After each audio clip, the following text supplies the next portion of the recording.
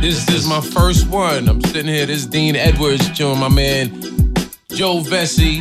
We don't have a name for the show yet, you know. But we will. Cool for the mucking, cool for the mucking podcast.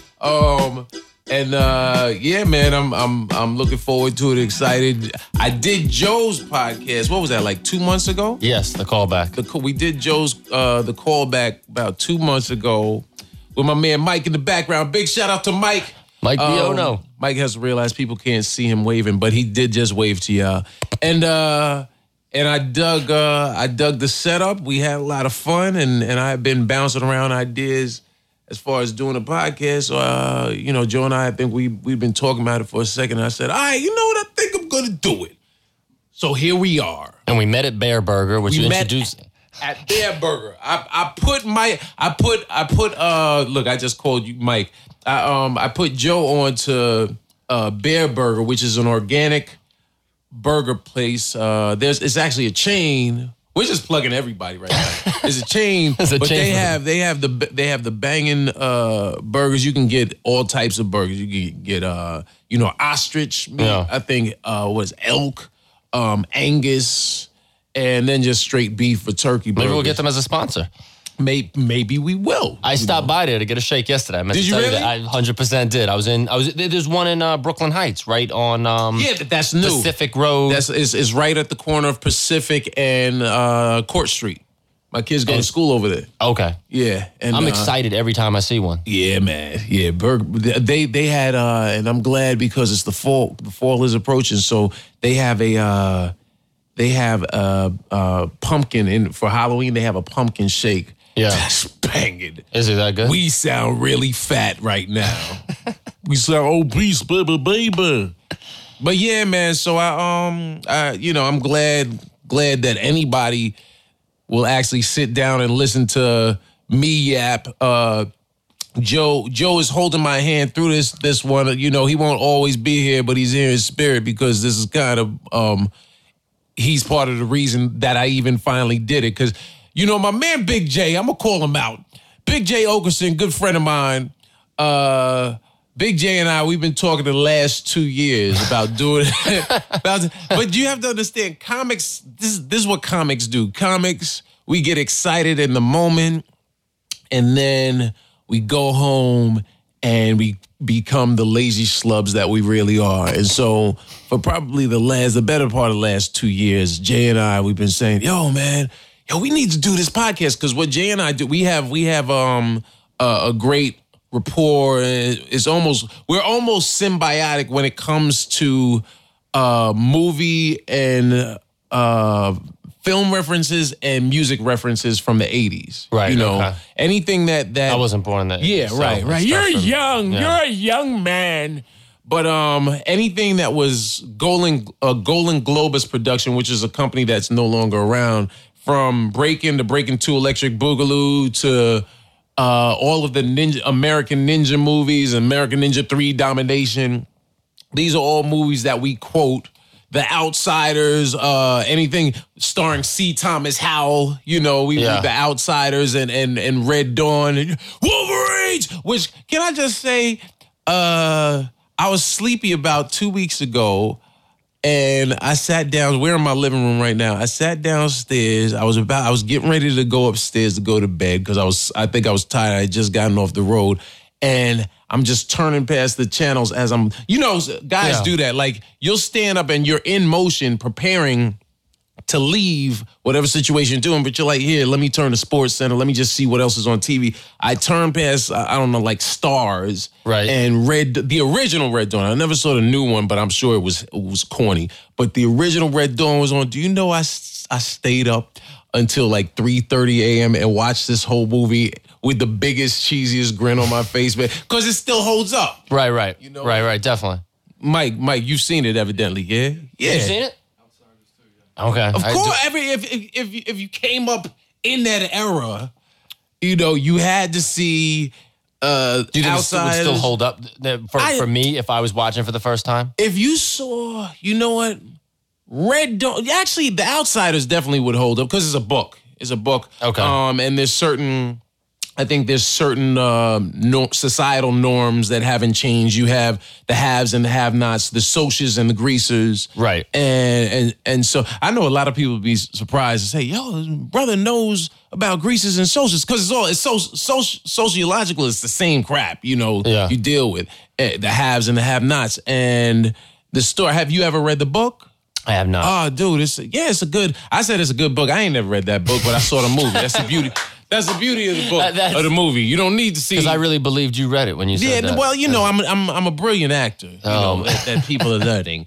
But yeah, man, the movies hold funny. up, and so Jay and I, we said, you know what, we should do a podcast where we just sort of, wax poetic on, old school whatever movie, right. old school entertainment. And which I'm going to do on this show, and I'm sure Jay will come on as a guest, and we'll have fun. But at this particular moment in my life, I said, you know what, I'm either not going to do it, or you're going to do it. or Yeah, I'm going to do it. And 2 years is a long time. That's a long discussion. Yeah. It's a long meeting. Yeah, it's a very long meeting. That sounds like every meeting in Hollywood. We're like, no, we love you. We're just we're working on we have a new president of the company.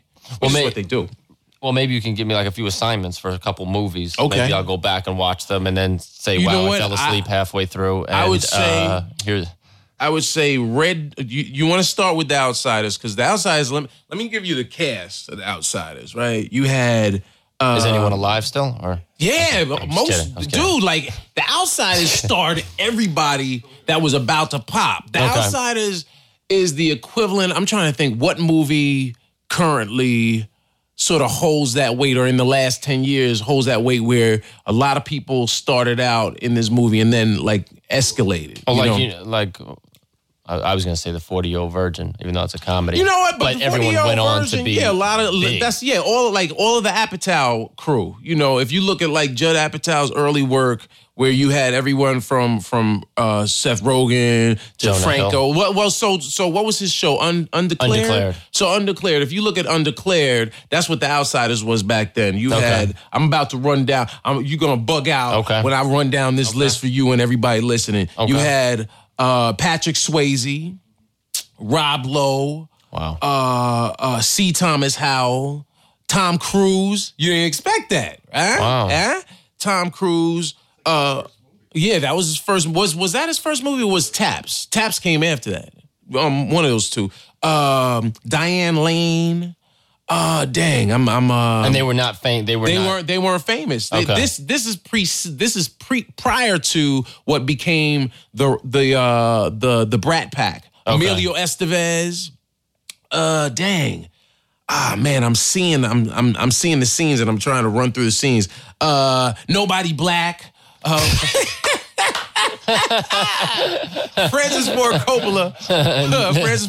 Was like, let's just keep this in this. Not even an extra. Community. There wasn't even a black guy in the background. Wasn't even the one. But usually those movies will have like the one token brother in the background with an afro, and he just has one like, man, that's messed up, man. But no, there were no brothers. But it was also it takes place in the 50s. I think 50s, early 60s. So it was a period piece. So Jim Crow and segregation, it's understood. Right. You gotta do? We gotta do this for Johnny. Matt Dillon. Oh wow. Matt Dillon was a star already. Were there any rappers in it? Nah, not rap wasn't. I think it came out probably like 81, 82. So the only rappers that could have made it in would have been Curtis Blow, and he would have been too old. Curtis Blow and Master G from the Sugar Hill Gang might have made the cut. Okay. But it was a dope movie. So start off, you want to see The Outsiders, and then you want to graduate to Red Dawn. Okay. Because Red Dawn, the premise of Red Dawn, which is actually ridiculous if you think about it, and that's why I say it holds up excitement wise. But if you go into it with a logical mindset, you're like, well, this is stupid, because they invade it, back in the late 70s, early 80s, we were always afraid that the Russians were going to attack us. Yeah. That we were going to be attacked by the Russians. And so the idea is that the those commie bastards, the Russians invade like the somewhere like not Arizona, but somewhere out in the Pacific Northwest, like Oklahoma, somewhere out there. And instead they've gotten past all of our borders and they've invaded small town USA and turned a football field into a concentration camp for people. Yeah, your face is really saying, "Huh." Well, no, I'm just probably not gonna watch. No, I'm definitely gonna watch it. I'm 100% because then you can't even knock something if you don't watch it. So right. But as I'm describing it, I'm saying, this really wasn't plausible. But yeah, they invade this town. They take over the town, and a renegade group of kids, teenagers from the school, fight back. I'm at least gonna look it up on Wikipedia. Yeah, look it up on Wikipedia. IMDb it.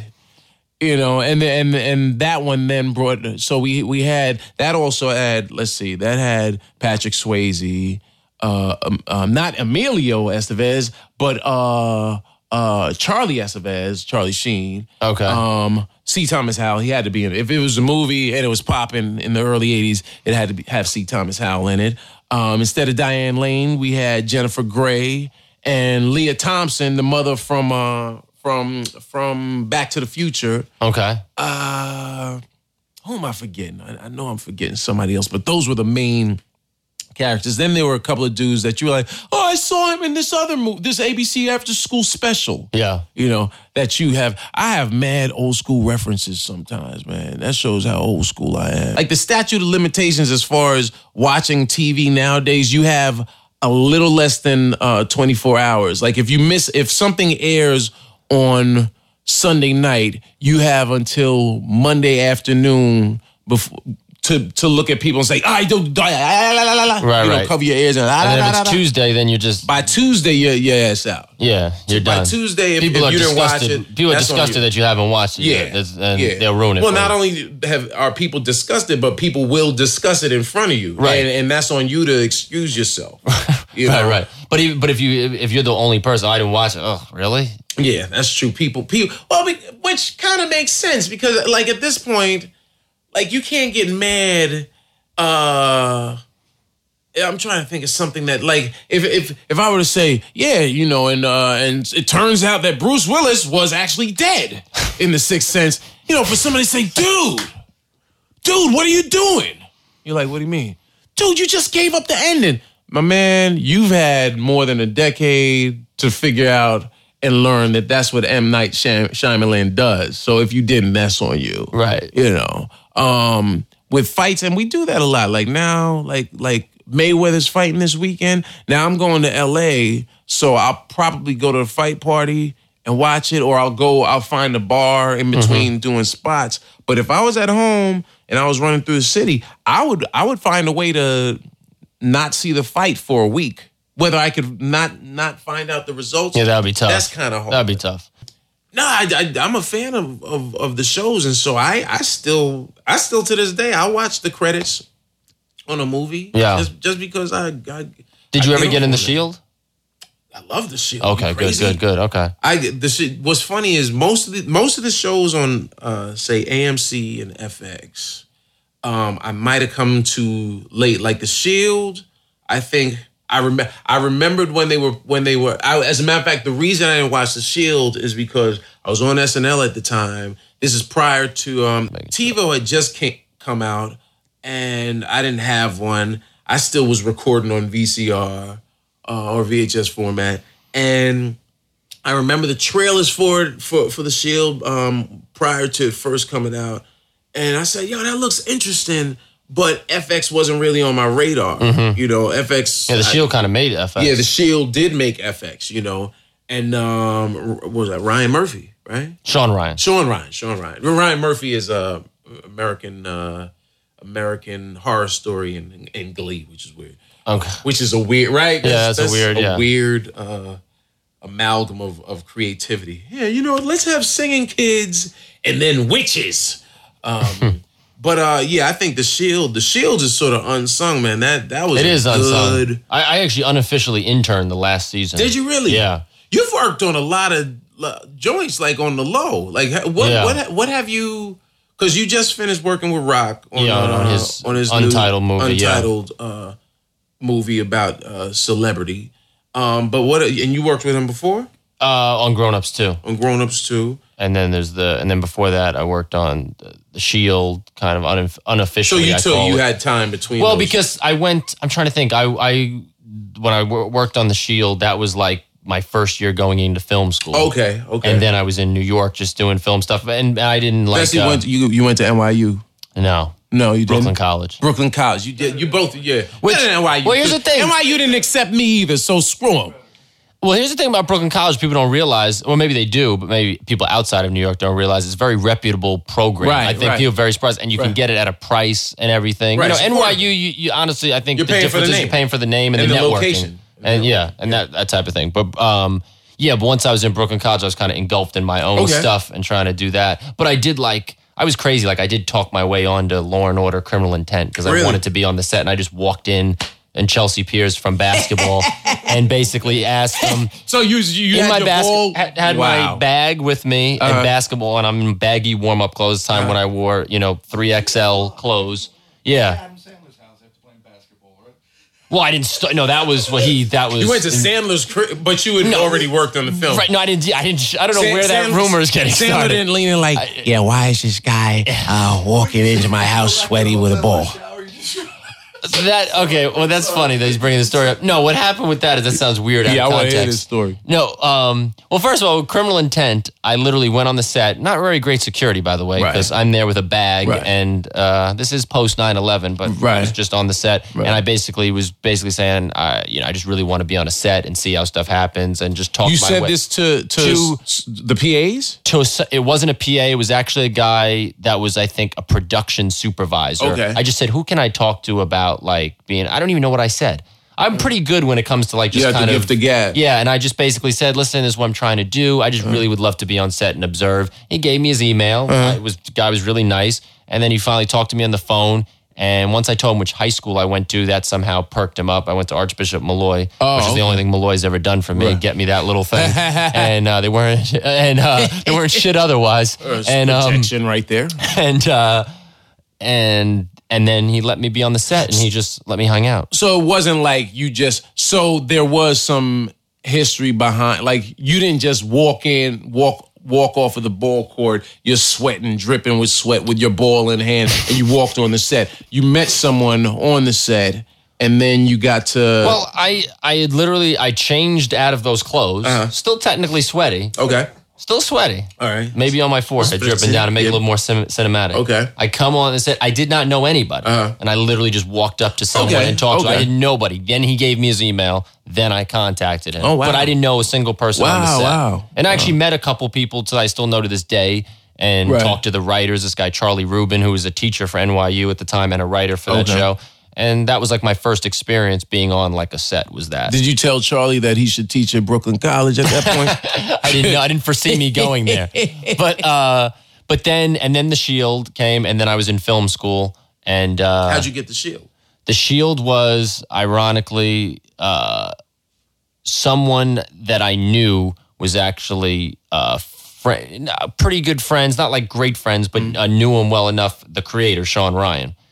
And so that was obviously the best hookup. See, it was pure luck. And honestly, the only reason, and the great thing about that guy who knew Sean Ryan is this guy, he actually worked in the NBA, and he loved the Shield so much that he wrote Sean Ryan a letter. Oh, wow. And I think, obviously I'm sure a lot of people write letters, but being that it came from someone working in the NBA. Yeah, if you have the NBA logo on your paper. It got his attention, and they became actually pretty good friends from this kind of letter, and he invited him. And then I told the guy what I was doing, and I said, I'm a huge fan of the Shield. I'm out in LA working on this independent film, and that was not a fun experience. And then Sean Ryan actually gave me a call, and and was the nicest guy ever. He just called you. Call you didn't expect. Well, from the friend, and then Sean actually made the call, himself. And he is one of the nicest people ever. I had literally probably one of the most rare experiences that I was allowed carte blanche from the writer's room to on set. And you just wander. And did whatever I wanted. Wow. And I was respectful. That's what kept me there. They said there were some other people that actually didn't last in that position. Right. Because one person, I believe, knocked on Sean's door and asked him if he could give him notes on a script. Oh! Which is, and I believe he was like, it was like over the top, right? Can you imagine doing something like that? Hi, Sean. Yeah, thanks for letting me on the set. Listen, I was wondering the storyline with Acevedo and him getting, raped. I was thinking we could go a little softer. But it's your show. It's your show, just so you know. I'm going to go near the donuts. Just give me a ring if you... and being in the writer's room, I think was the most incredible experiences that I'll never forget. And how long did they, I would imagine, as most writers' room, they just bounced ideas, or did they what was the process in the writers' room like? I got to see a few different days. The day that I was in there was basically there was each episode, different writers were assigned episodes. Right. And these two writers in particular had, I guess, fleshed out a lot of. It was like episode 6 of the last season at the time, and they were basically pitching Sean what they had come up with and breaking it down beat by beat. And then everyone would kind of comment on that and go back. They already had a lot of it, I think, outlined, but it was like just going through it step by step. And Sean would basically come in and oversee, what they were doing and add stuff. And you went multiple days. How long would you say the process, per day, was it for the lay person that knows nothing about the art of television writing or film writing, and there's a drastic difference, but there are also similarities. What would you say, was it people clocked in at 10 a.m. and sat in this room for 6 to 8 hours? Yeah. I know it, but it was like, I think, coming around 10. I think there were different days. Some days everyone was together when they had to really go from scratch with the episode. But once everyone was assigned something, then maybe go off and then come back to see what you got and then go, and vice versa. Sean, I think, would only come in maybe actually physically in the writer's room maybe once. He wouldn't be in there every day. He comes in for when everyone's got stuff together. If you created the show, that's the beauty of it. You're like, you know what? I don't need to show up when you all do. I got this. But at the end of but it's still with every script he had to go through. He rewrote and definitely had his hands. His baby. Oh yeah, he had his hands on every script, and I think worked so hard on it. And he was producing 2 other shows I think at that time. And how long would they stay there until? A long time. Yeah. Until they got it. I mean, and then I was in there another day when it was just 2 writers, and they were just, going back and forth for hours and hours, playing with a little basketball and just, going. And there was, obviously they always have the writer's assistant in there who, if people don't know, is literally writing down every idea they say in the room and then puts it together. A stenographer. Right, a stenographer. Right. And then I was on set. So I was almost on set for 2 months. So I was in the writer's room, and I would show up on set every day at, early in the morning. I would stay the whole day. Did you work at the time? Well, I was in, what was I? This was after my first year in college. Okay. Before film school. Okay. And no, I wasn't getting paid. I wasn't working. I was just doing it for the experience. Thank God my parents let me do this. They kind of obviously helped me out by letting me kind of go out there. I stayed with a friend and I was actually staying with Mark Jackson. That's what I was staying with. The ball player? Yes, I was staying with Mark for the summer. I thought you would find that fun. Here we go. Well, it's funny, the whole time you're telling that story, right? I knew in your face. I noticed he didn't say his friend's name, and I was good. I can see it coming. I was like, you know what? I'm going to see if he just sort of reveals it over the course of it. I can see it in your face, it sounds, because then it becomes more awkward that I'm holding it back, I'm not saying it, but then I said, you know what? This actually be kind of interesting to the podcast. In any other situation, I don't know if I would. Well, also because I knew when you said Sean Ryan and he and Sean Ryan got cool, in my mind, I said, okay, it has to be someone that everybody knows. Oh, no, it wasn't Mark that had anything to do with the Shield. This was a guy who works for the NBA, administrating and that stuff. Okay. That's another, I know. This sounds weird. Was the family friend that let me stay in LA. Right. And the only reason I wanted to shout him out was because I would not have been able to be out in LA if it was not for his family letting me stay in his house. Hey, Desiree Coleman, fine woman. Whoa. Come on, man. What is this with how do you know everything? I know things. I'm telling you. That's almost creepy now, I feel like, that you know is like, you know her like middle name. Your mother's middle. No, I'm just playing.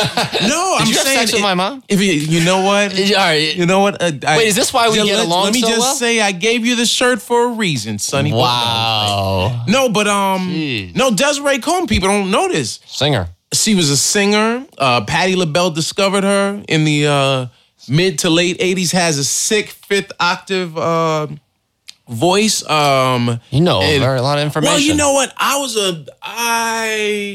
Coming up, I knew what I wanted to do as far as becoming a comedian and an actor and and being Mr. Box Office in the same vein as, say, Eddie Murphy. But I've always, to this day, I still buy Entertainment Weekly, man, because I just like, XXL. I remember Ian Edwards. When I got on SNL, I remember Ian Edwards, very funny comic. Follow him at Ian Edwards Comic on Twitter and Instagram. Nice. I plug my people, and say again?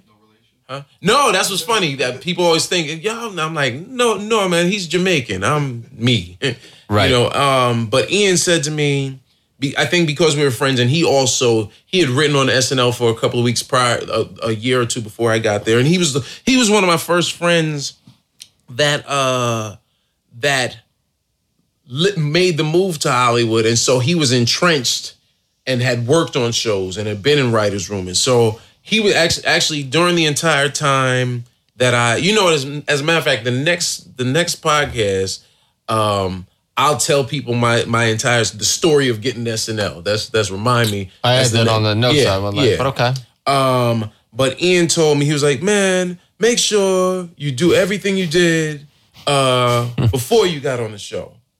And so he knew that I rhyme. He's like, man, always write. Always, if you rhyme, always write. If you read XXL in the source, keep reading XXL in the source. That's what got you here. Keep reading Entertainment Weekly. And the beauty of being on any show like any daily or weekly show like that, that becomes a business expense. So the show, the assistants will say, do you have something that you want every week? So I said, yeah, Entertainment Weekly. So Monday or every day you had probably 6 different newspapers laid out on the writer's room table on the 17th floor. And they would have a couple of Entertainment Weeklies and maybe one XXL or so you had access to whatever was going on because it was our job to sort of play with and make fun of current events, right, of course. Whether they were political or pop oriented. And so I forgot my original point. Well, because that you know about a lot of different things for a reason, that you know kind of somewhat, not everyone would know. So that's why. So like for instance, like last night, Arsenio Hall is back on the air. I came up, man, like by the time when Arsenio premiered, I want to say 80. It actually was 88. Joan Rivers, that's what was interesting about Joe just showed me Eminem's new video for Berserk. Berserk, yep. And what I dug about the video was Eminem makes a lot of nods to sort of that golden era of hip hop when you had everyone from Public Enemy to LL Cool J to the Beastie Boys, and Def Jam was really running the industry as far as taking this hip hop culture and putting it up on a worldwide screen. And so what I dig about the video is Eminem is not into old school Beastie Boys, Paul's Boutique and Shadrach, and you have scenes that you look at them like, oh, that's the scene from LL's Going Back to Cali, and this wide shot is a nod to Walk This Way. The wide shot of the box reminded me of the Walk This Way video when Run DMC are rehearsing prior to Aerosmith busting through the wall. And so I was a fan of that. So Joan Rivers had a show first. Joan, people, you got to give Arsenio credit because Arsenio was putting, the reason Arsenio's show was important was because he put a lot of rappers on. That's true. And not just rappers. He put on the Red Hot Chili Peppers. He was putting on all of the music acts that were sort of on the fringes of society as far as the world of popular music, because like Bon Jovi and the hair bands were still big at the time. You didn't have the punk scene or the alt rock scene or the grunge scene that popped 5 years later. And so prior to him coming out, Joan Rivers did that. I still have tapes downstairs where you have Joan introducing Run DMC, Joan Rivers introduced in the Beastie Boys. And then what happened was, for whatever reason, Fox fired Joan Rivers off her show. You might be too young to remember this. I do know that, though. See, Joan Rivers, first woman to ever get her own late night show. It ran for a couple of months, and then Fox, I don't remember what happened, but Fox pulled her off the show, fired her off the show, but they still, I guess, had grown. Now being in the industry, I think what had happened was the affiliates had already bought the show, and so they had to air the show. So now a bunch of if you were a hot comic in the late 80s, they said, all right, well, get Robert Townsend. Hollywood Shuffle is hot, so we'll get him to host. Right. And get fill in the blank hot young comic. And then one time Arsenio came on. Now Arsenio had a lot of heat because he had just done this HBO produced special called Uptown Comedy Express that Eddie Murphy produced, and that was probably one of the first times people saw Chris Rock on TV, or Robert Townsend did the stand up on that, and Marsha Warfield and Uncle Ray Murphy, and who else? There's like one more person was on there, but it was a brilliant special.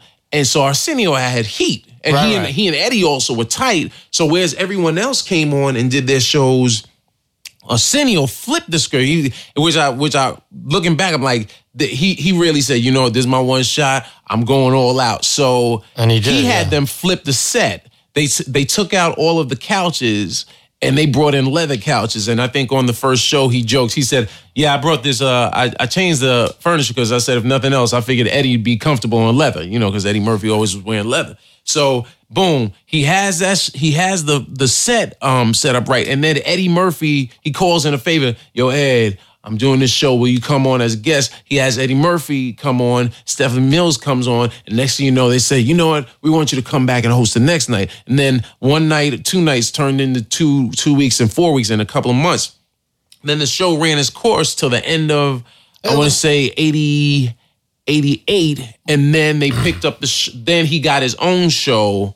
That was still the late show, hosted by Arsenio Hall. And then he got his own show probably a couple of months later, the Arsenio Hall show, and the rest became history. And his show became the hot show. Yeah, no, and the show was really good. Although there was some weird things though that he did on that show that it seemed like he wanted to be. 1 minute it was like he was a talk show host, and then all of a sudden he wanted to be like this investigative. All of a sudden, I'm gonna put you in the hot seat. And give me an example. Vanilla Ice. All of a sudden it became where it was so obvious. His. I don't want to. I'm not gonna say. I'll defend Arsenio. Okay. That the reason I can't speak for him, but I know as a black viewer watching the show, I think. And I saw him in an interview on, like CBS recently in preparation for his show. And he was saying, if you're Jay Leno or fill in the blank white comic and you're getting this job, you can just be a host. If you're Arsenio Hall, or at the time, the only black cat in late night, you were serving two purposes. You were serving two communities. So he's serving the greater community, the people in the Midwest that might not have ever been around more than one or two black people. And then he's also serving the hood where he's saying, you know what, I have. So me watching Arsenio grill Vanilla Ice, I'm saying, you know what, Yeah, is he gonna ask what we all want him to ask? Because I remember Vanilla Ice first premiered on the Box. I don't know if y'all remember the Box. It was like this video subscription. You could order music videos to get played on this station. If it was like a video request website, which is almost unheard of now because now you can just go to YouTube for free. But back then, you'd call in, I want to see Vanilla Ice's Ice Baby. Right. And you pay for it, and you'd get to see it. So now you have people from all over calling to get this video on. Somebody's kicking off. But are you saying, okay, go on. But the first time I remember watching Ice Baby right before I went in the Army. I was like, yo, this is dope. It was hot.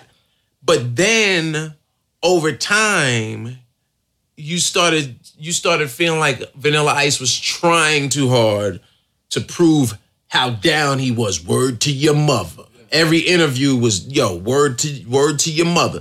And which is why In Living Color goofed on him and spoofed it, because it was like, dude, if you're down, you're down. You know what I mean? Third Base, MC Search, you never got the sense that MC Search or Prime Minister Pete Nice were trying to be down or were trying to be Brooklyn. They just were Brooklyn.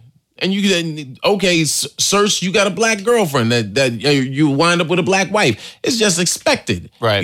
Vanilla Ice, you're like, son, are you trying to run game? You trying to hustle me? And so that's what I think Arsenio, for a guest like Vanilla Ice. Yeah. I can't speak for him to know for sure, but looking at it now, I would guess he was probably saying, look, in his mind, not only as a representative of the black community, but also just as a black man, he's like, right. Yo, look, son, the song is hot and you're caking off, but why are you trying so hard to prove how down you are? I think you're right. I guess from what I think that's definitely right. And he had like a certain duty to do. I just, what I think it looked like? It's funny you said trying hard. It looked like he was trying so hard. Right. Like he became like all of a sudden like, his stance changed and he gets, and also like the way he almost like was saying stuff also, which was odd, like trying almost to confuse Vanilla Ice. Like he was saying it under his, he was also going like under his breath too, which was kind of, I thought what I'm saying. Excuse me. Gotcha. Right. Because he was like, I think he said something like, he's like, because I saw you I guess Vanilla Ice brought, was it Flavor Flav out or something with them? He did. And then Arsenio goes, yeah, no, that just seemed like a move that you tried to force. And I was wondering why you did. Like he did this weird thing, like where he was like talking under his breath and like being like a little like. Yeah, Arsenio also, like, we're breaking down Arsenio Hall, but he always, there is even watching his premiere last night, he seems almost shy sometimes, which is weird if you're hosting your own show. But I remember when Jimmy Fallon's show first came on, Jimmy's definitely opened up more. He's gotten more relaxed. But Arsenio, I've always noticed there's been a shyness. Like Paul Abdul came out, and you could see last night Paul Abdul came out, and he was very humbled by her coming out, even though I'm sure he probably knew she was coming out. Yeah, she came out. Look, spoiler alert. I'm sorry if you didn't watch the DVR. But she came out, and I always noticed that with his show. Anytime he never liked the attention being on. Anytime the attention was on him, he got very like, all right, man, very shy. And so I wonder, I don't know for sure. Yeah. I don't know for even a possibility, but I wonder if he maybe felt uncomfortable. Maybe that was the inner conflict that he was feeling. Because he did it with Dice too. He did it with Dice. He was kind of. So that's where it came across where it was like, I don't know what is like, why, and he was talking about Dice also was cocky. I remember. That's funny. I remember when Dice. And Dice was, Dice was the king right there. Yeah. Like, even though, like, Eddie Murphy, to me, it was funny because I remember the episode Dice was on. I thought he was actually pretty, though, really nice, considering the way Arsenio was coming at him with the whole, the usage of these words and this word. And then I'm thinking in my head, Well, did you never see Eddie's act? Right. So I'm confused why you're coming at like making it. So what you're saying is you had a problem with Arsenio grilling all these white guys.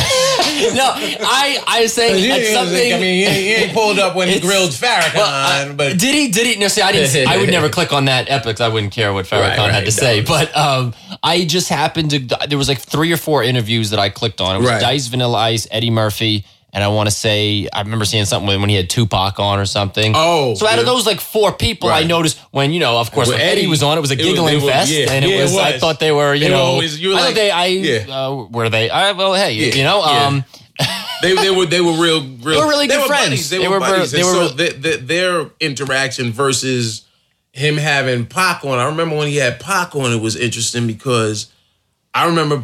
I like that Pac was real, just straightforward. And he said, he said, I didn't feel like I really liked you because it seemed like you wanted to have someone like me on, And then Arsenio came from his angle saying, well, this is the reason why. And it wasn't that. But with Vanilla, with Dice, going back to Dice, I think, and once again, this is only speculation, but I remember watching and saying, oh, there's some weird energy. Yeah. And then I also said, but you know what?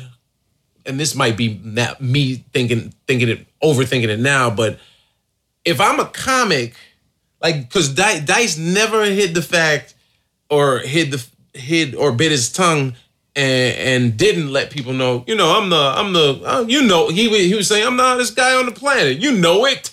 Yeah. You know, and it was funny. Had me on your show. And it was funny, but if I'm a comic, and Arsenio was, if I'm a comic, I'm sitting there like, I'm nice too. You know what I mean? Right. But that's also being inconsistent. Right. That's what I'm saying. Yeah. That's what I'm saying. Just all of a sudden, it was like Now that being said, I like Arsenio Hall. Right. I didn't get the sense that you didn't. Because. But I'm saying that jokingly. I got a weird Arsenio story for you. Not a story. But when Dr. J was friends with your father and and he introduced you to Arsenio. You went to every show and you were there live on the set when he grilled Vanilla and you were always like, oh, geez, I like that guy. Why do you grill him so hard? It's all coming out here on the podcast. Oh man, I don't even know how I want to continue. Yeah, I'm sorry. No, that's funny. No, I was just saying that because Arsenio kind of disappeared for a long time. Yeah, 20 years. And then I remember being in LA and during the NBA Finals, and there was this guy. What year? This was the Lakers. I want to say against the Sixers. Yes, absolutely. Lakers against Sixers. You really want me to try and rack my brain? This is the playoffs? No, this is the NBA Finals. Oh, okay. Iverson was only in the finals once. Okay, but I'm not. I remember the year, but I don't remember exactly what year. I don't know what year. You want to know the year? Yeah, hey man, I'm speaking for the people, but the people, y'all can go Google it.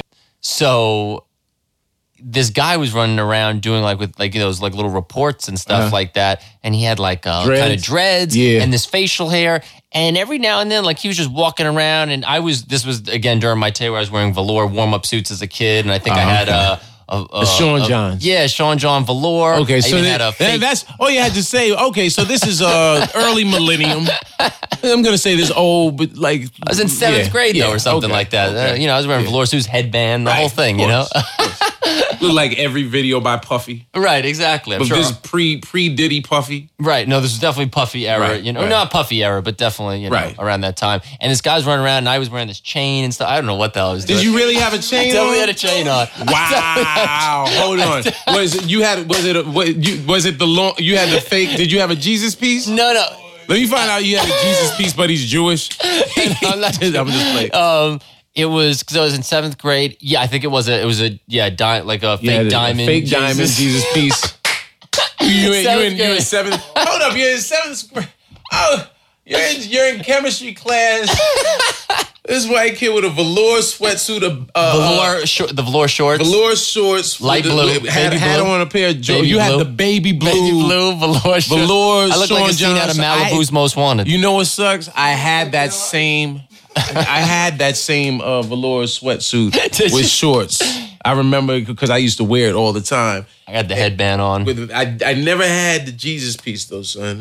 He would walk by me every now and then. He maybe thought it was real too. I don't know if he did, but he would just every now and I know who he. Okay, my point is I don't know who this guy is walking around. He's like, oh look, you got the diamond. Like every now and he just kept walking by. He's doing these interviews, and he goes, and then I'm wondering. But I'm like, who? And I'm thinking every time he does this, I'm like, well, who is this guy walking around like this? And then finally, someone says, you ever seen Coming to America? I didn't really exactly know, and I was like, that's Arsenio Hall, and he looked totally different. Didn't look like anything, and he did look like himself. Right, he looked like himself, and he was doing this for the Leno show at the time. Gotcha. Okay. And did you make it to air? Do you know if it aired? No, it was nothing. He never did it on camera. He would just be walking by. I don't know why he was ever interacting with me. I think he just found it maybe funny, this small white kid. It seems like I'm guessing people like you because everyone's sort of just interacts with you from Law and Order supervisors to Arsenio Hall in disguise. Arsenio in disguise. And again, this was going on. Again, every time I feel like every time I'm about to tell something, I feel like you're like, no, I'm honestly, this? Dude, I don't know if this is interesting. I don't know if this is interesting or this is hella interesting. Okay, I'll let you in on this. This is interesting. It sounds incredulous to you because, or you think it sounds crazy to us because of how incredulous it makes you. Like you're like, wow, this really did happen. You've had a lot of adventures, dude. I also sound like I'm being an asshole by saying it. Like that's what it also comes off like. You're telling you the truth. It's not. You're not being a right. But we would just talk about comics coming and telling. I was on this, there's a big difference between. There's a huge difference, but I feel like Arsenio and comic coming up to you at your room in the Bronx. I'm so tempted to say his name because I'm really annoyed that he even did this. A comic. On a New York City You'll feel better not saying his name. You'll feel better not. And I'm not going to give him that burn. But Vecsey's telling me that Vecsey had a room. You still do the room? It actually just stopped. Okay. And to be honest with you, I find that so amazing, ridiculous because Dean came up and did this room. Every lineup, you were there. The lineup was great. Dude, it was a great room, and the fact that we couldn't get enough of a following. I just think is a shame. To fill up, because it wasn't a big club. It wasn't a big place, and it's like, who else should I bring up? Right. Do I need to bring Eddie here? Like, I'm not sure. Sometimes though, if a room is in the hood, the reason it doesn't work is because it's just in the hood, and people. It's not even the hood. No, it's not. When I say in the hood, I don't mean like in like the ghetto. I mean just it's a neighborhood spot, and people can go here any night of the week. So they're like, people probably, I guarantee you, a gang of people in the area probably were like, I got to go to that, but just never did because it's right there. Right. You know what I mean? It's like the Statue of Liberty or the Empire State Building. They're right there. So when was the last time you went to it? Yeah. But they're amazing places to go to if you're a tourist. Yeah, but there are people in France that never go to the top of the Eiffel Tower because they're like, I see it. But I mean, I think it's pretty. But like I said, those people in the neighborhood got to see you for $10 for 45 minutes. Dude, on a Sunday night, well, you could DVR, Breaking Bad and come see. Because I think I was only supposed to do. I only had to do like 20 minutes. I did close to an hour just because I was there. I'm in the Bronx. Why not? But So go on. So you tell this. You tell the story. Me telling you. So Vecsey's telling me, he has his room and his lineup is full, and people, if people have come from wherever, from Brooklyn, or some guys from Connecticut, some guys from Harlem, the Bronx is off the beaten path. And so you're like, here, you know what time's my spot? You tell me I'm going on at, 9:30. He makes sure you get on around 9:30. But on the urban circuit versus doing the mainstream rooms, oftentimes people will come just do drop-ins, and hosts want to make the best show possible to bring people back. So it's not unlikely for you to have a headliner booked, but then you have 3 guys that'll come through. And if I'm a young comic and I see the females and there are a lot of women in the audience, I know I'm like, yo, could I get 5 minutes? Can I get some burn? Because then you get, even if you're not getting paid for the show, your pay is you get the victory lap of having pretty girls come up to you and say, oh, I thought you were real funny. I don't know why I just made a Puerto Rican, but I guess it's the Bronx.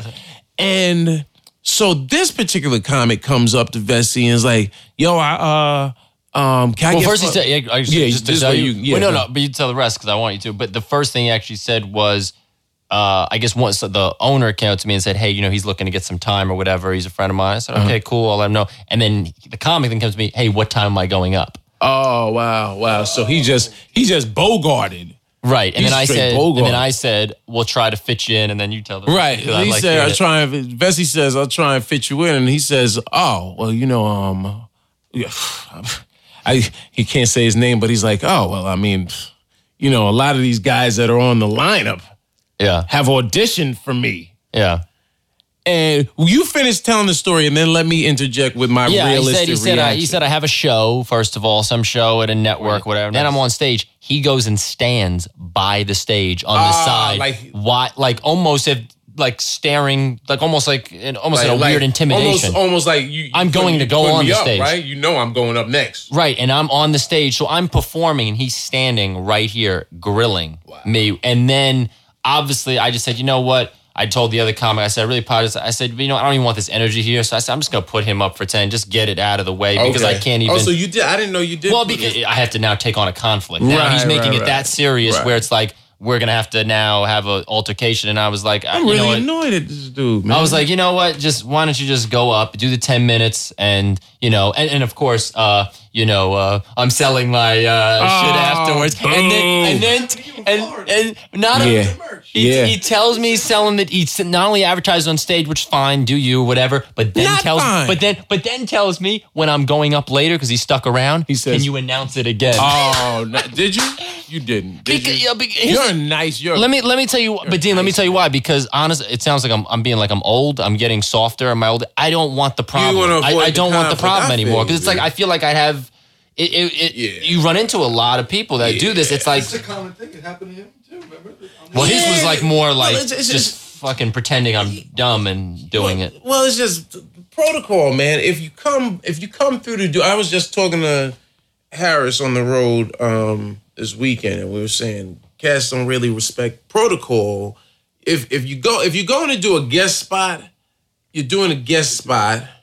And usually if you ask to get on somebody's show to do a guest spot, it's because you're working out some new joke. That's the main reason for a guest spot. If you're going to do a guest spot and you're doing this your A game material, you're really just going on to say, I'm nice with mine. Who likes me? Right. But or you're a younger comic needing the stage time. You're a younger but younger comics don't do guest spots. You're throwing them up. Like in my opinion, you're throwing them a bone. Right. So that's different. This cat's been out. I almost just said it. He's been out long enough. And here's the thing: a lot of dudes. There's something that I always like to refer to. Some people will say they have 10 years experience. Some people have 1 year's experience repeated 10 times, meaning they still they haven't progressed in the 10 years or however long they've been out here. They're just making the same errors that they've been making for the last decade, And I'm sure he didn't go up and do anything that was groundbreaking. And that's not to say you have to, but taking that approach. Well, what's interesting is the only other experience I had with that comic is I did a room, another urban room where I was booked, and he came in and did a guest spot and did 20 minutes before me, and not only 20, and then finally it's also the host's fault too. Finally, the host gives him the light, and then he goes 10 minutes over that. So he almost did 30 minutes. About 20, at least. And it was a guest longer. spot. Yeah, it was about maybe close to 30. And then, of course, DVD afterwards. And then... Wow, he really moves units. And he moves units. And then... And it was funny because it was like this all Spanish room. He's a Spanish comic. So he just does 30 minutes. He's dancing. And he's doing music. Yeah. So I go on, takes me at least, felt like an eternity to get them to fucking even listen to what the fuck I'm talking about. You had to unsalsa. Yeah, I'm going on after a half-hour Spanish fiesta. Right. And doing my stuff. But that was so these are my two interactions. Right. But I'd like to hear your interjections because now you're surprised that I'd even did it. So when you told me that, I was like, look, people have to realize if you have to tell somebody who you are, you aren't. You know what I mean? If you have to say, you know who I am, no, you're not who you think you are. You got to work a little harder. I never trip so I've been places where my friends or whoever I'm with, they're like, dude, how do they not know? I'm like, they don't know. They don't watch. I don't get mad. People will also take the flip side where they'll say, what are you? Oh, well, where do I know you from? And I'll say, well, I was on Saturday Night Live. And I always say it very like, sort of like, well, you know, you may or may not know. I was on Saturday Night Live for a couple of years. I don't say like, I was on SNL. You better recognize. I'm like, I was on SNL a couple of years and most recently did MTV2's Guy Code. And people will say, oh, you know what? Yeah, I did see. You know what? I seen you in Guy Code. I don't really. And then they get like whispery, like, I didn't really watch SNL, so I'm sorry. I'm like, I'm not mad. Right. Well, but it makes you say, well, who have you interacted with that did trip, that you didn't recognize them, you know? And then people need to get out of their bubbles. You know, yeah, I mean, it's very around you. Yeah, it's amazing that that people that guy would even do that he would even think that's okay. But it's well, especially because knowing who this person is, even if he did have or does have or is looking to have a show on this cable network that you mentioned earlier, that you're not at the level, you're not at that level where you can trip. Like Tracy Morgan, I remember watching Tracy.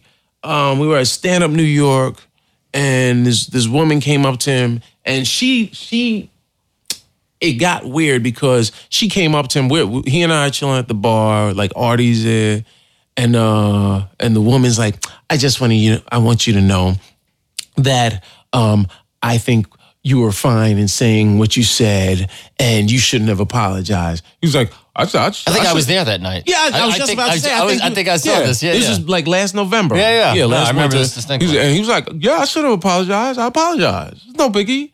But then, okay, lady, you said what you wanted to say. Keep it moving. She wanted him to know her point. She's like, well, no, because I mean, people are so politically correct nowadays. He was like, listen, I apologize and I move forward. I'm feeding my family. You feeding your family over comedy? And he actually thought she was a comic because later on she kept going. Yeah. And at that point, I think we all were looking at each other like, well, you know what? You get what you get. Her boyfriend standing at the wall, sort of shaking his head like, why is she insisting? And finally, Tracy's like, I'm sorry. He's like, I'm sorry. Have you ever made X amount of dollars doing working for NBC Universal at 30 Rock? She's like, no. He's like, so then you can't talk to me. Right. And then he was like, are you a comic? She's like, no. He's like, wait, you're not even a comic? I thought you was a comic. You get out of here, man. Well, and you know what? At a certain point, though, if people keep pushing, you got to set them straight. I mean, I think that's a totally different dynamic. Yeah, it's like at some point, you got to be like... People want to be heard. They want to, yeah. And people want to be right. And all the time, like, look, man, I'm not trying to change anybody's opinion about whatever their beliefs are. If I know there's no change in your opinion, like I was at a club a couple months ago, and the Trayvon Martin George Zimmerman trial was in full blast, and I think President Obama had come out and said something, and most people saw it for what it was. Most people were saying, well, yeah, if he had a son, chances are his son would look like him and be black. And so Trayvon Martin could have been his son. That's taking it in the context that we all know he meant it. They spun it around, and this particular person at this club, he says, yeah, but you know what? I mean, I think Obama's verbiage was divisive. And I said, what do you mean divisive? And then he said, well, you know what he said.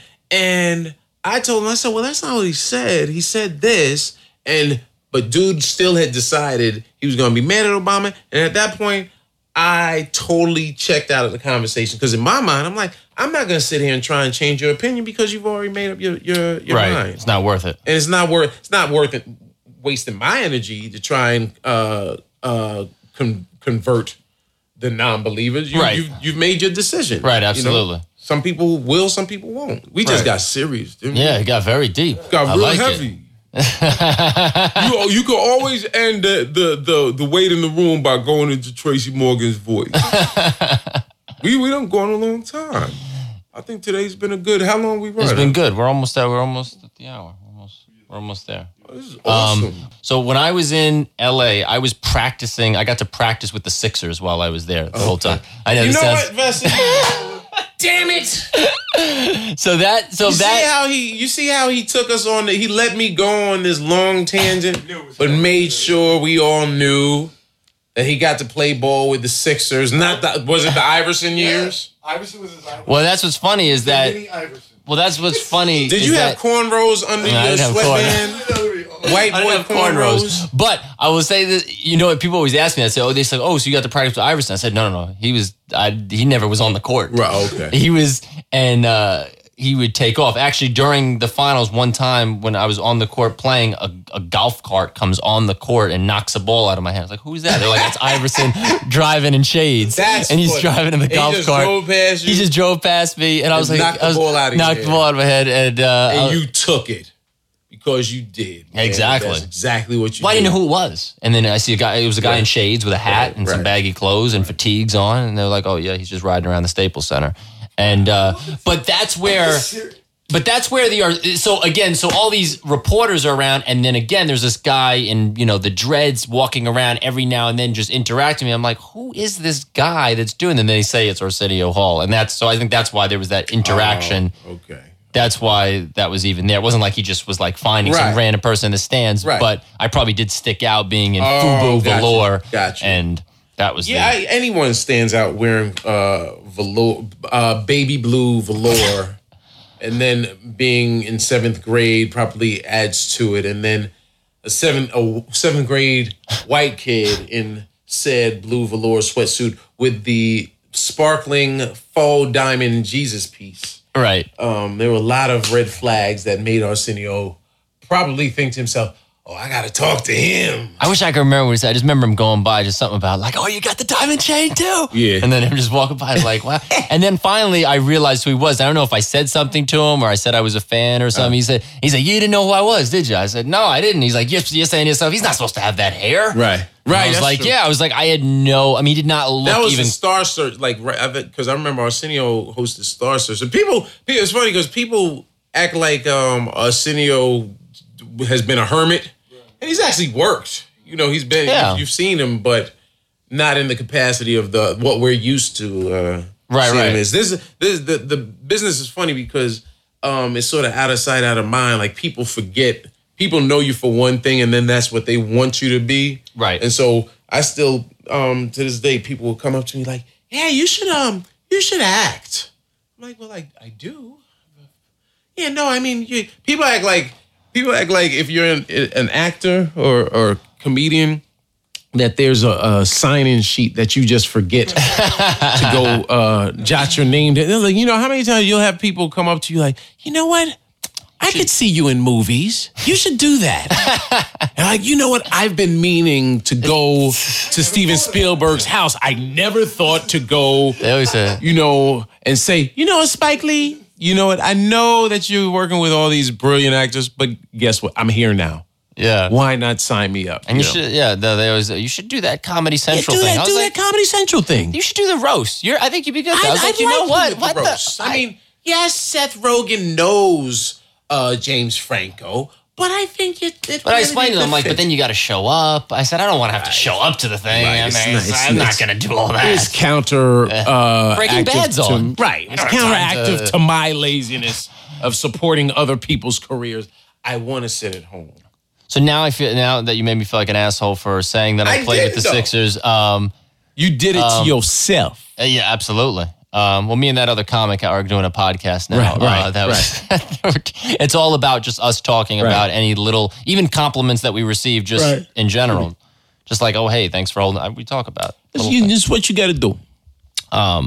Is there anything else? What I feel like we didn't come full circle on every single thing we talked about. We were taught. You notice how funny how we got even to here was you talked about that you knew Mark Jackson's wife, which is unbelievable. Desiree Coleman. Yeah, I remember she was she's an amazing singer. Yeah, I remember them made a big to do. Actually, on Arsenio Hall had her on. Did she? I think when she was.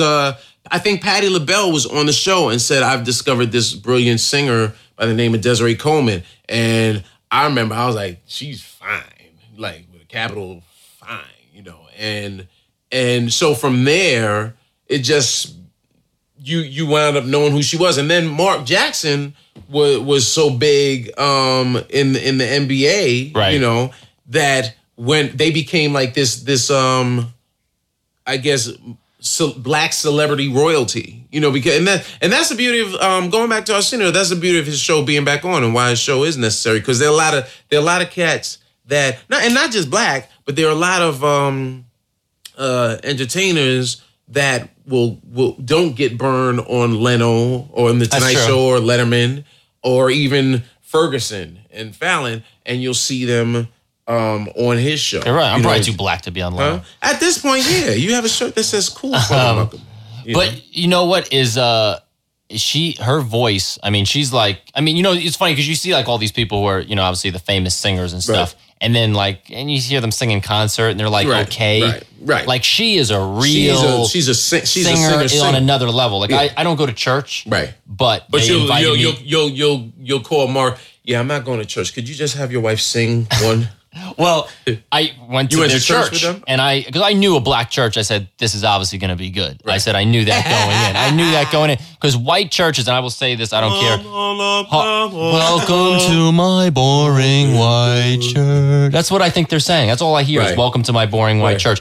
I went to church for you. I couldn't believe. I mean, it's terrible. It's awful. It's the worst show ever. Even God is checking out. Like, I'm done. So that's because God's in the black church. Yeah, God's in the black church. Enjoy it. Yeah, I mean, why would you be? I mean, going.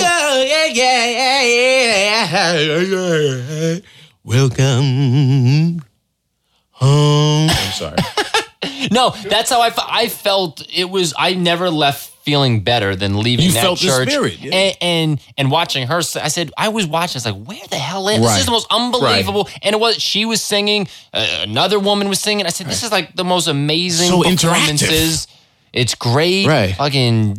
You know what's funny? If you're not used to going to a black church and you suddenly go to that's funny. I'm like, motherfucker, this is fucking amazing. What? These fucking pews are amazing. This fucking lady's amazing. It's like, Lord, forgive him because this is his first time. That's usually the response. I'm looking at black children. She's thick. I'm like, this is That's the thing about going. Well, no, you know it's funny. You go to church. You go to black church. You will say to yourself, you know what? Jesus is a liar because I shouldn't be looking at this woman's booty, but I am. I know. I mean, and the oddest people are there too. Is in LA is like Debo from Fridays in the front row testifying. I said, this is amazing. I said, only here can I do this. Is that church? Yeah, he's in church. Tiny Lister's in church. You're like, why is he crying? Tiny Lister's in church going like this with the hand. And then Mark is given, I don't know if you know, he's a minister. Yeah. He's a minister. He's given it, and his is not only a great speech, but somehow he works Jay-Z into the sermon speech. And he's like, yeah, if we can get excited about the Jay-Z album, then we can get excited about church. And I'm like, this is amazing. Because it's a hard knock life. People have to realize that it's a hard knock life for all of us. Not just one of us, but all of us. H to the Izzo. That's how it was. Jehovah is your witness, and so is H to the Izzo. Amen. I walked out. So white people should be ashamed of their church. Well, you know, people receive it differently. Well, all I'm saying on this podcast, if I just want to get one thing across on your podcast, is white people, we need to figure out the church thing. I don't know if you need Arsenio to host a show there. I don't know what we need to do. His dad was actually a minister. Oh, really? Arsenio Hall's father was a Baptist minister, Baptist preacher. Don't ask me why I know. I know. Yeah, I do. I know far more information. Yeah, it's very good information. You know. Hey, man, when Jeopardy has like anything like TV, film related, I clean up. When they go to literature, I'm like, that's my wife. Yeah, it's weird that I could have like brought up trivia, like, hey, I went to a church and saw a woman sing who's the wife of an NBA basketball player. Oh, and you would have been like, Desiree Coleman, Mark Jackson. That's pretty impressive. That's why I was out there. That's why I was able to stay out there as long as I was. Right. and be able to be around that show. Did he have a car for you, or did you rent a car? Just curious. Because listen, I'll be real before you answer that question. There's a camera on me. I'm staying. There was no car. I rented my own car. Okay. Because I go out to. Last time I was going to L.A., Russell Peters, a friend of mine, he was doing a show with me up in Harlem. I just happened to mention, I got to go to L.A. Marina show next week. Yeah, we're doing Marina show. And he was like, "Oh, who you staying with?" And my buddy Rich lives in Hollywood, so I normally stay with him, but he was in the process of moving, so I was staying with Ian, who I mentioned earlier. And Russell Peters, for those that don't know, is probably one of the most successful stand-up comics on the planet. Like, literally, he's on Forbes' top 10 earning comics. This guy has sold out the O2 Arena. For the two of you listening to this that don't know who he is, and by that I mean I'm pretty sure anyone that's listening to this podcast should know who he is, but for the two of you who don't know who he is, click on YouTube and look up Russell Peters, I think he's at The Real Russell Peters on Twitter and Instagram. Funny dude and real giving dude. He said, you want to stay at my house? Yeah. I was like, and in my mind, I didn't say this, but in my mind, I'm like, Ian's furry rug, the futon, or my own room in Russell's mansion in the Valley. So I said, word? He was like, yeah, if you want, you can use one of my cars. And I know he has a Bentley, so in my mind, I'm like, I don't think my Geico is going to cover a ding on the Bentley, But yeah, he lets his brother stay there. So I'm going out there. I fly out. By the time this comes out, I'll have stayed at his crib and driven and wrecked his car. Well, he actually, here's what's funny. He has a guest car that's still a fly. It's like a Volkswagen sports car, but that joint is fly. Yeah, I'm sure. I paid for my own car though, for the record. Yeah, and it was rent money. That was. Like a guest room. Yeah. Guest car. That's funny. Russell Peters, one of the nicest dudes. Russell Peters. His guest money. That's where he draws a line. But no, let me tell you something. One of the nicest dudes. It's refreshing to have friends in the industry or know people in the industry that know how to wear success and wear celebrity, and the same thing like Bernie Mac, one of the nicest dudes, God bless the dead. Bernie just knew how to wear it. He was real giving cat and real generous. And Russell's the same way, man. And you can't find anybody in LA that doesn't have a good story attached to dude, And then so me saying that as we wrap this podcast up today, that's just respect, because I appreciate that's what you want. I look forward to being successful so that I can pay it forward and say to someone, yo, you know what, if you need this, and I do it in the way I can. You gave me the driveway spot. I gave you the driveway. I gave you a T-shirt with gave me a T-shirt, with my name a driveway. On it. Maybe I think I'm a giver, but you do it at whatever level. Yeah, you pay it forward, man. You give people. It comes back full circle. Absolutely, and I think the more episodes you do, you'll come up with a name. We'll figure it out. I'm trying to figure out a way to throw FuthaMuckin in there, because I know no one has like what I mean, like FuthaMuckin funny, but we'll figure it out. I'll have a brainstorming session on the 6-hour flight. And if you need any Sixer memorabilia, I have it. I'm sure you do. So we're signing out. Yo, this is Dean Edwards, man.